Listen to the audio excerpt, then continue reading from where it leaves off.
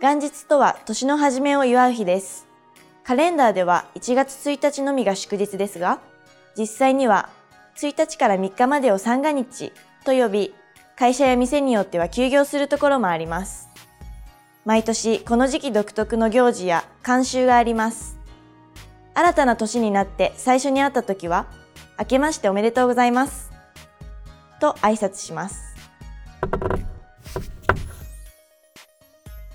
元日の朝のことを特別に何と呼ぶでしょうか？正解はこのビデオの最後に紹介します。自宅や海辺、山頂などで初日の出を拝みます。元日の朝食にはお雑煮やおせち料理を食べます。雑煮は餅が入った汁物で、地方や家庭によって味付けが違います。伸びる餅のように命が伸びますようにと長寿を願って食べるのです。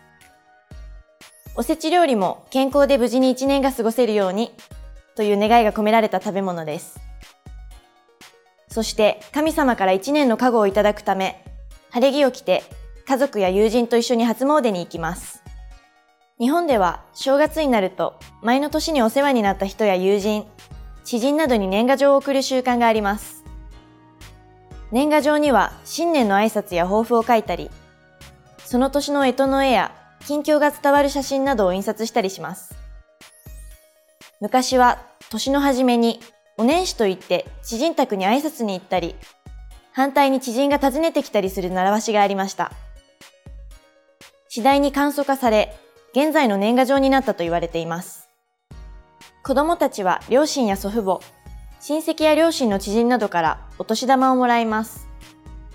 これは正月だけの特別なお小遣いで、子供たちはとっても楽しみにしています。お年玉は紙製のお年玉袋に入れて渡されます。金額の相場は小学生では3000円から5000円くらい、中学生では5000円程度、高校生や大学生になると1万円前後です。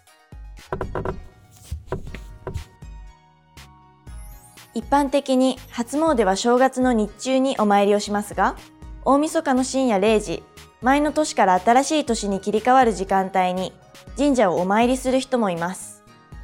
これを2年参りと呼びます。さて、ここでクイズの答えです。正解は元旦です。旦の字は太陽を表す日という漢字の下に、左から右に向かって横棒を1本書きますね。これは地平線から昇りつつある太陽を表しているのです。